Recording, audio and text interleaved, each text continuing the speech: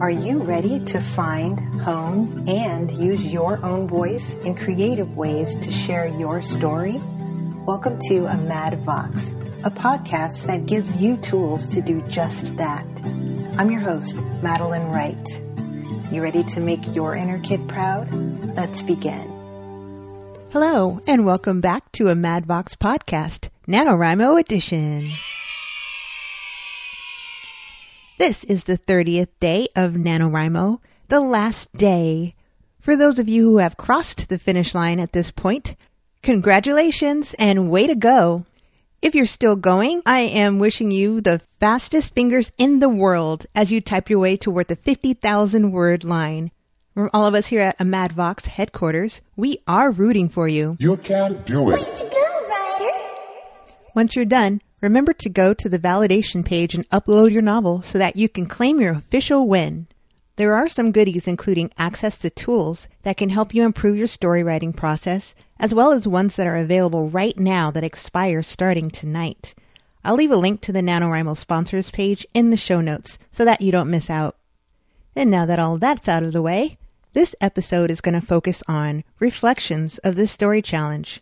The questions for today are, what is the best thing that you've gotten out of participating in National Novel Writing Month this year? What is the most challenging thing you faced? I sent out a poll earlier. I've gotten some great responses back, and I'd love to share a couple with you.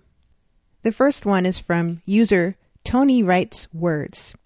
He says, the best thing that ever came from NaNoWriMo for me was a pep talk my first year, in which an author gently explained to me that my goal was not to finish a 50,000 word novel, it was to finish 50,000 words only.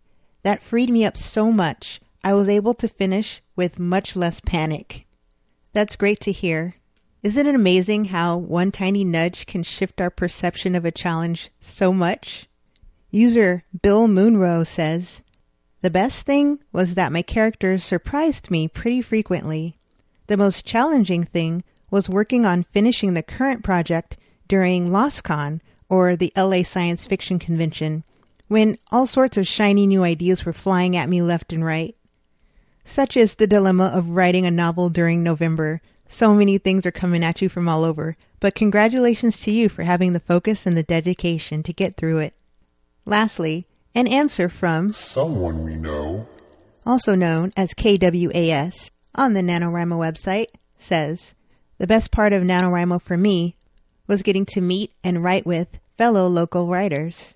The most challenging part for me was staying focused long enough to get through my word count, knowing that I had a pretty packed schedule, which included recording daily episodes for a brand new podcast. If you think I managed to pull it off successfully, let me know by leaving a rating and a review in iTunes. Thanks!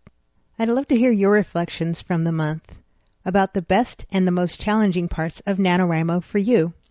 Let me know in a comment on this episode's show notes page, which you can find at podcast.amadvox.com. For reference, this is episode 30.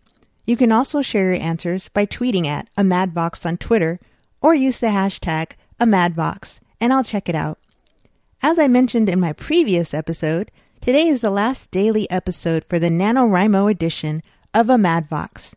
I'll be returning with weekly episodes of A Mad Vox in early January. In the meantime, I invite you to reach out and say hi. You can find me at amadvox.com or on social media under the name A Mad Vox on Facebook, Twitter, Instagram, and Pinterest if you're feeling crafty. Let's connect and do amazing things that will make your inner kid proud. I hope you take time to celebrate each step of the journey. That includes all of your efforts through today and beyond as you develop your story and share it with the world. Thank you so much for listening. I'll see you soon. You just heard A Mad Vox. I am one voice, but I know that you're out there too, waiting to use yours. Let's connect at podcast.amadvox.com. Follow A Mad Vox on Twitter and Instagram.